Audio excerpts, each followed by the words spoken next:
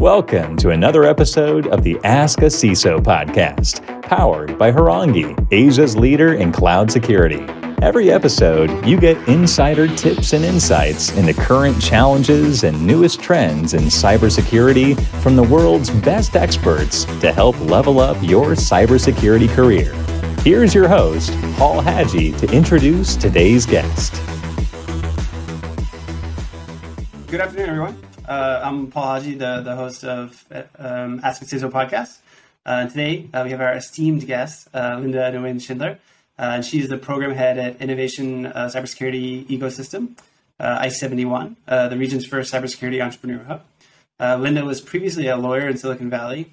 Today, as head of I-71, she leverages her diverse background as a connector to advocate and empower startups, entrepreneurs, nonprofit organizations, and local communities to create value, connect, and grow. Linda has served on the board of the American Women's Association of Singapore, is a member of the Women Corporate Directors, and volunteers with Junior Achievement Singapore to inspire and prepare today's youth to succeed in the global economy. We've previously worked with Linda, where she was a presenter at the launch of our RE&H, or REACH, offering, and a first of its kind joint service offered by Amazon Web Services and Harangi, which helps organizations build a robust cloud security program to spur innovation and accelerate growth. Welcome, Linda. What did I miss? You got it all, I think, maybe even more than enough. It's awesome. It's been a while. I mean, the last time we met was at the American Club over a couple of years, which was quite fun. What have you been up to since we last met? Oh, gosh. Well, yesterday we had our first in-person event in 2 years. So it was really exciting. We organized an event with the Cybersecurity Agency of Singapore, where we brought together security leaders, CISOs, CIOs, CITOs, and investors in cybersecurity so that they can connect, learn from each other, and see how they can contribute to growing this ecosystem. Awesome. And what was some of the exciting outcomes that came from that? Any cool companies or cool sort of future offerings that we should be on the lookout for? Yeah. Well, I mean, this was more on like the other side. So there's not like, there weren't, startups were not invited. So that's why, we didn't invite you. But it was more like, how can we discuss with the folks on the other side of the table to help startups like you, right? How can we encourage security leaders as end users to, work with startups, purchase their solutions, not just go with IBM. And then on the other side of the investors, how can we encourage more investments in Singapore, right? I mean, we see obviously Singapore has lots of investor money, but in cybersecurity, we're not seeing as much of that lead investor money as we would like.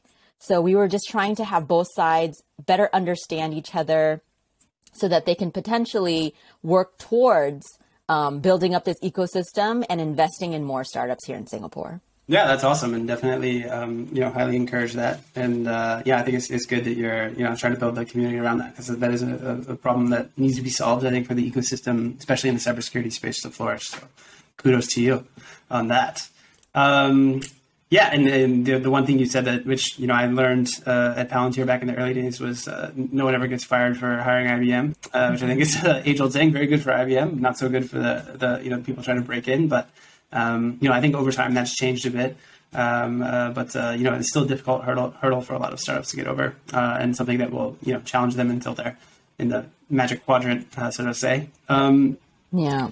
So for you, you were a lawyer in Silicon Valley, and I guess are still a lawyer. But what motivated you to make the switch from law to tech, and any similarities between the two? Yeah. So, I mean, definitely I'm still a lawyer. I'll always be a lawyer. You never take those years of education away from me that I invested in this. But so, I went from, being a lawyer in Silicon Valley to coming to Singapore and joining a legal tech startup. And, I just got introduced to this whole startup ecosystem in Singapore, which was so vibrant, and it was really exciting, all of the things that were going on. And so from there, I just saw, like, as, the digital economy was exploding, even before the pandemic, right? That cybersecurity was a hot industry. And so when the opportunity came about for me to join and really focus on ecosystem building, partnerships, I jumped at the chance, and what's interesting, and you had asked, what are the similarities? I always say that law and cyber are like each other in two ways. One, that it touches everybody's lives now. And two, people don't think about it until it's too late. So I find very similar, conversations in terms of education or, how do you plan ahead of time and not wait until you get actually hit with a lawsuit or hit with a cyber attack. Yeah. But of course, that never happens. And so really we're talking like, what do you do like post event and what can you move forward? So in a lot of ways, it's similar. And another interesting thing is because it touches upon everybody now, that really like my network carried over. Everyone that I was talking to before, I still talk to now and have added to that because cybersecurity is the horizontal that cuts across all verticals, we're able to work with people from all different industries. And so for me, that's really a benefit of the job. Yeah, that makes a lot of sense. I think, legal is analogous to cyber in many ways. And the main one being the one you mentioned, which is no one really thinks about it too much until something bad happens to them.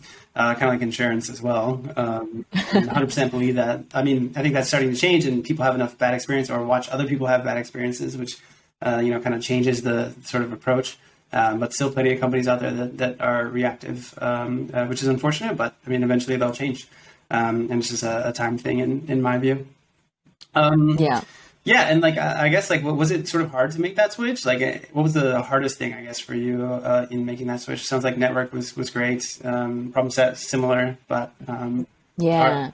I mean, I think, the thing that really helped me out is that we have such a strong network at I-71. Our founders are NUS, right? The National University of Singapore, one of the leading universities in the region and the world. Singtel Innovate, one of the leading VCs. And so when I joined, I didn't have to necessarily start fresh, right? We already have such strong connections through our founders and that credibility is already there. So what was exciting for me was that we could just hit the ground running and really just start to figure out like, hey, how can we make these connections? How can we make this ecosystem, part of a large, believe that they're part of a larger thing so that people can work together and really open the doors for all of these collaborations to happen. Yeah, for sure. I mean, I-71 is great. And I think, you specifically have done quite a lot of great things there. I'm looking forward to seeing many more. Excited about what you mentioned previously. I think that's a good problem to be focused on solving also. So it's great. But yeah, for you, like, obviously it was kind of like a mid-career switch and really even changed tracks in many ways. And that I think is, a struggle for anyone. Harangi's been part of like sort of the mid-career transition for some employees who have come from different industries and want to get into cyber. But how was that experience for you, and what advice would you give to other people that are considering like a career switch in the early or middle of their career? Yeah, so I think like this switch when I was like already in legal tech to cyber was easy. Mm-hmm.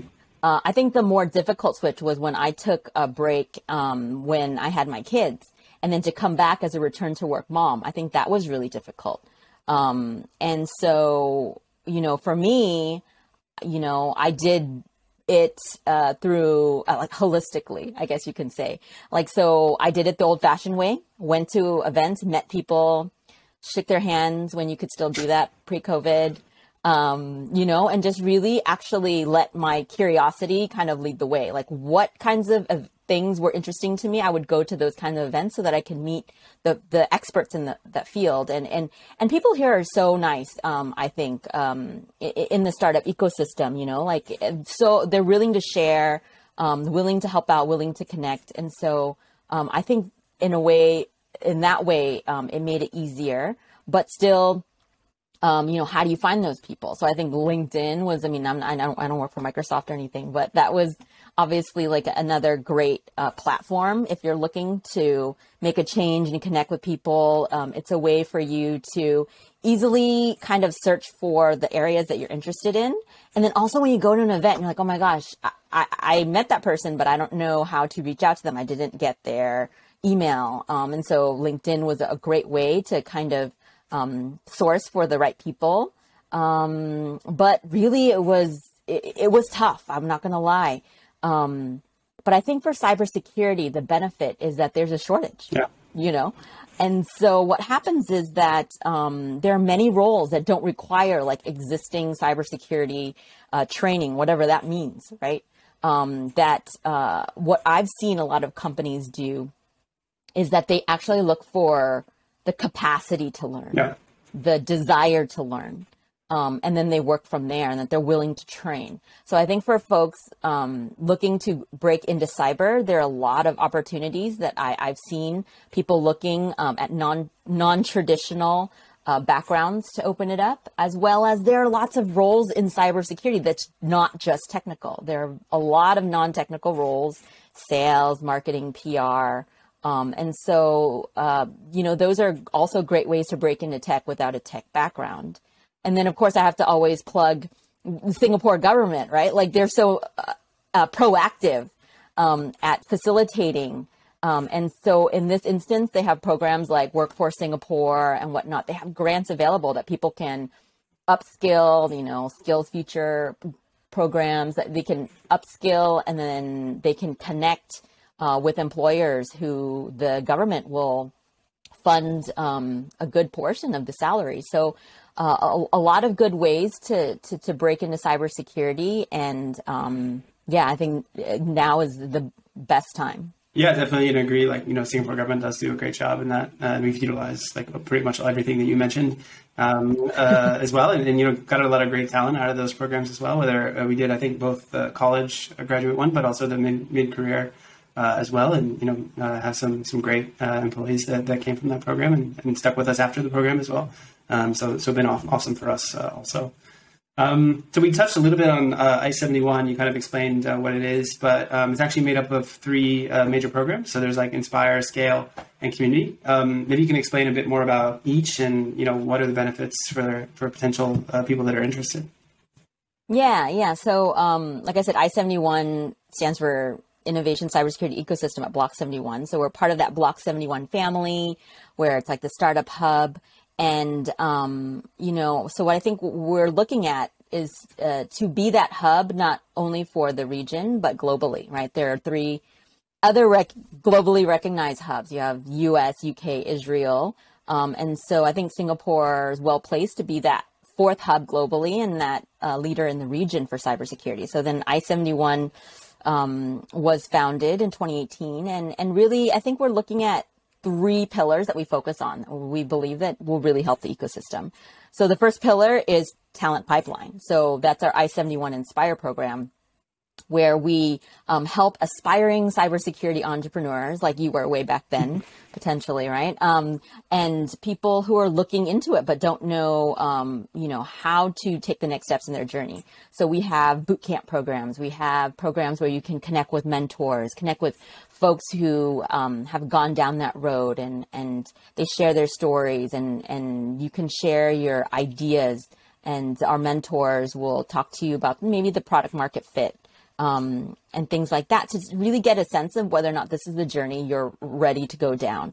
And so we work definitely a lot with the Cybersecurity Agency of Singapore on these talent pipeline initiatives. The second pillar that we focus on is innovation in startups. So that's our I-71 Scale program, where we take applicants from startups all over the world. And once they get accepted into our program, they have lots of benefits. So number one, they immediately get a office space, landing pad in Singapore, so that they can tap into Singapore and the networks that we have here immediately. So that is actually the greater benefit. Aside from the office space, it's the networks, the connections that we're able to provide. And then we provide an onboarding program where, we give access to our mentors. We organize startup demo days, startup showcases. We give access to conferences and events and connections with corporates and investors, that we're able to provide all of these benefits for startups who are looking to grow and scale into the region. Because obviously Singapore is very small, so no one really ever just looks at Singapore when they start here, right? They're looking with eyes towards the region. So we're able to help make those connections there.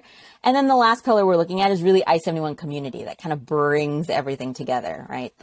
Where we connect the entire spectrum from students to startups, investors, corporates, government agencies, universities. We bring all of the segments together so that they can learn from each other.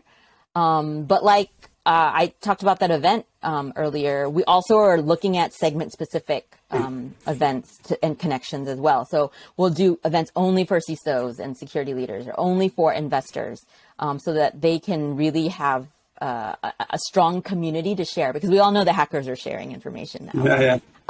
So I think that's important that we create a strong community to help facilitate and grow the ecosystem as well. So yeah, those are the three kind of areas that we focus on I-71. Awesome. And what's kind of like your most memorable success story from that? I'm happy to keep it anonymous if you. I mean, in success story in what sense? Could be company, could be like project, could be event. The one thing that comes to top of mind when I say that, I guess. Yeah, I don't know. So I mean, I think.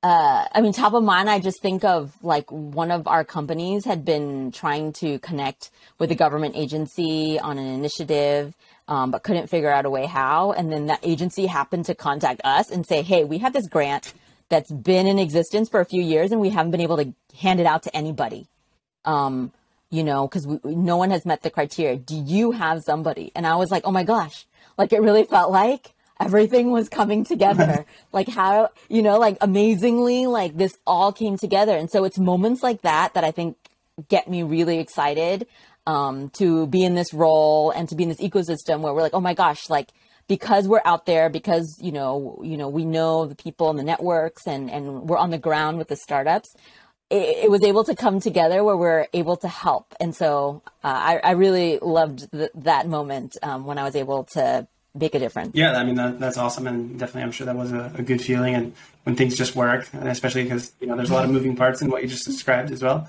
Yes. Yeah, no, I'm sure that's great. And a good success story too, as well, for whichever government agency and the company, I'm sure. So there's lots of challenges in sort of being a cybersecurity entrepreneur. I know that from personal experience. Like, what do you think is like some challenges that are specific to the region? And like, what else can companies do to like sort of like help with growth, like in this region, which I think you touched on a bit before, but yeah, curious to hear more. Yeah, I think one of the big challenges that I touched on before is the investments, right, into cybersecurity companies here. I think, like I said, I think Singapore has no lack of investor money, but there's a real lack of lead investor money when it comes to cybersecurity startups. We see investments in cybersecurity, but we see them going to companies in countries like Israel and the US, right? And so we know that there's interest in cyber here, but how do we create, that sense of, this is where it's at here. Like you're based here, like you should be investing in the companies here. And there still seems to be this idea that Singapore is still nascent yet, that the ecosystem is still growing. And I mean, in many senses, that's true. However, I think there are a lot of companies here that have solutions and have the capability to grow and scale, and especially know this region better, right? I think in a lot of ways, you can't just plug and play and expect it to work. I mean, we saw that. I mean, I think with Uber, right? I thought once Uber came into market, I was like, that's it, game over, right? They're going to take over. And that did not end up being the case. So, I mean, I see in that kind of example, I was like, see, this is the benefit of being in this region and selling in this region, is that you understand more that go-to market. So I think investment in cybersecurity is definitely difficult. And, I think it's really hard to get the corporate end users to, like I said, not buy IBM? Like, how do you get them to trust in the cybersecurity solutions coming out from startups, and feel like they have the confidence to do that, and not just stick with, tried and true companies that their board recognizes, and so that they're not going to, get in trouble for that, right? So how do you kind of overcome that? And so I think in a lot of ways we're working with the Cybersecurity Agency of Singapore to break down, those kind of walls. And like right now we're working with CSA on their industry innovation, call for innovation. And so how do we, facilitate, the relationship between the corporate end users and the startups? And when CSA gets involved, then maybe they'll feel a bit more comfortable saying, look, like, CSA is involved, so maybe this is a higher likelihood that they vetted them. They're not going to close up shop in 24 hours and I'm never going to be able to find them again. Yeah. So it's things like that we're hoping will make an impact later on. Yeah, definitely. I think those are good initiatives. I mean, obviously, like, going to take time, but definitely in a couple of years, hopefully, we're seeing successful products, companies being built out of that. So that's awesome. I'm going to switch topics a bit, talking about like women in cybersecurity. I want to welcome you as the first female guest we've actually had on Ask a CISO. This is like oh wow 7th episode. Oh wow, okay, what an honor. Yeah. But yeah, I mean, obviously, like there isn't as many women as there probably should be in the cybersecurity workforce. Do you think that's going to change? Yeah. Well, I feel like it has to change. There's not enough, and so there's not enough, people in cyber in general. So I think, look, this isn't a problem unique to cyber.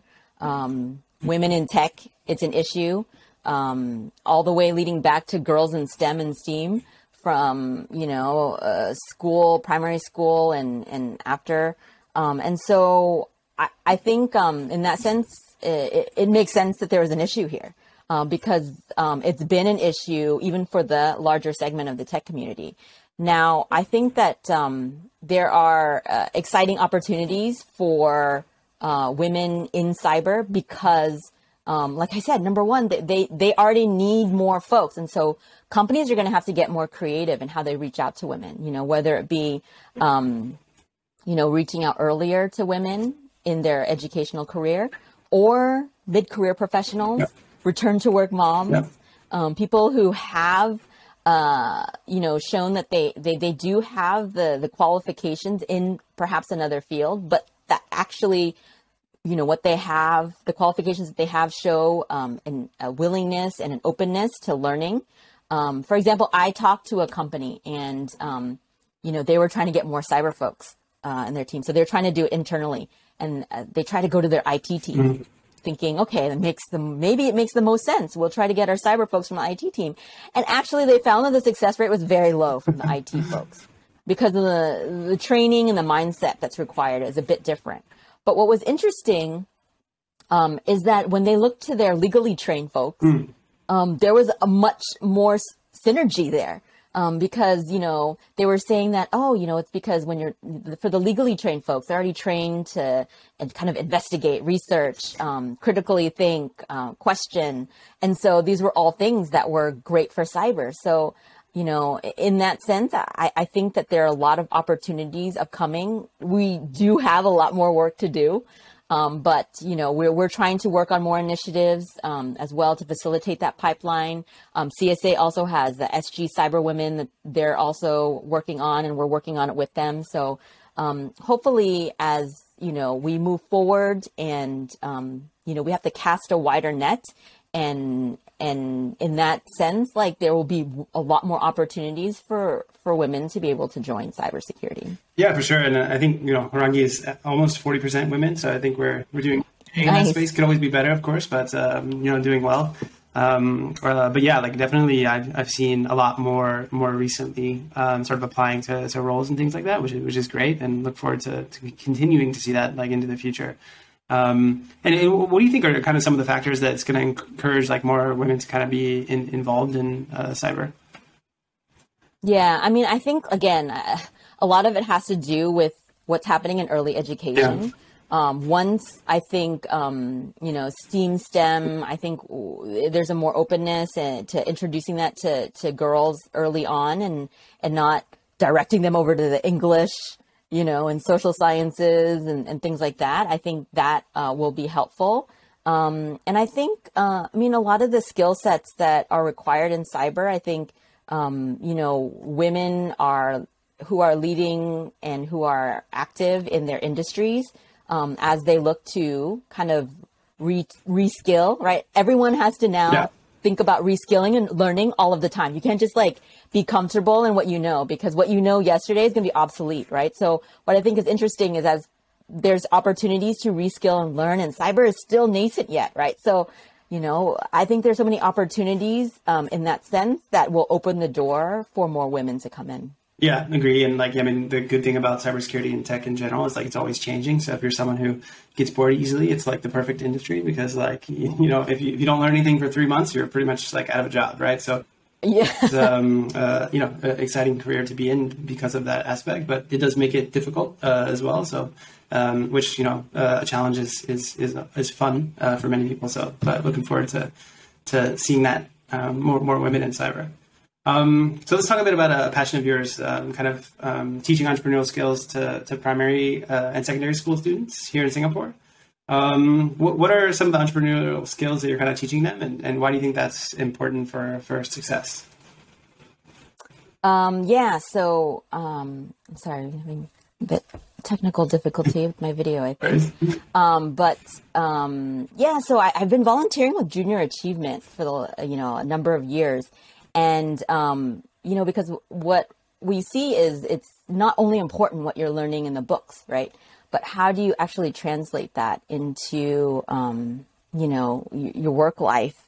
And so at Junior Achievement, they're teaching things like, if you're going to open a restaurant, what would you sell? What would you call it? How would you differentiate yourself from your competitors and things like that, to help them kind of use what they've learned and think outside the box and apply it in that way. So I think it really engages the kids. I find their eyes light up when they're talking about this because they don't realize about the concepts that they're applying, right? They think it's fun. And so in that way, they're able to open their minds to different ways of thinking and different opportunities that are out there, not just only being a lawyer and a doctor, which of course I became a lawyer, but, I'm sorry, what? But you switched. Yes. But, provide me a good foundation. So that's what we have to remind the kids, right? All this learning provides a good foundation for the future. So yeah, and Junior Achievement is a US based nonprofit. I mean, they're even going, beyond now too. I was helping to teach a class on AI and coding, right? So we're trying to get the kids early on to be exposed to these concepts so that it's not so foreign to them and intimidating. And so it's really cool because they're talking about machine learning, right? And they have the kids sort into the fishbowl what's a fish and what's not a fish, and so that they're learning in basic terms, what it is, so that later on they don't go, oh, whatever that is sounds complicated. I don't want to get involved. Actually, they're like, oh, machine learning, AI, I already know what that means. And then coding, it's really cool because, they're able to do lines of code and make, different Disney characters move around the screen. Oh. And so it becomes something that isn't intimidating. Like I said, I think what's good about it is when they approach it later on, it won't be something that they feel like, oh, I don't understand and I can't do it. That they have already been exposed to these concepts. And so they, they'll be able to feel like they can do whatever they want to do moving forward. And I think those are really positive things, especially in the world as we know it, it's constantly changing. So they definitely need to be adaptable. Yeah, for sure. And yeah, I mean, that's how I learned Java back in the day too, was by moving. I think it was Corel was the Java 101 class, but you had to move them around the board and send them in different directions, which was the introduction to coding. So it sounds very similar, which is cool and funny. Yeah. Because I learned that, I think, in my senior year of high school. So this is a very different stage of sort of learning. Yeah. But kind of before we wrap up, like, what are some of your outlooks and predictions for 2022 and the future in terms of, cybersecurity or entrepreneurial space? And yeah.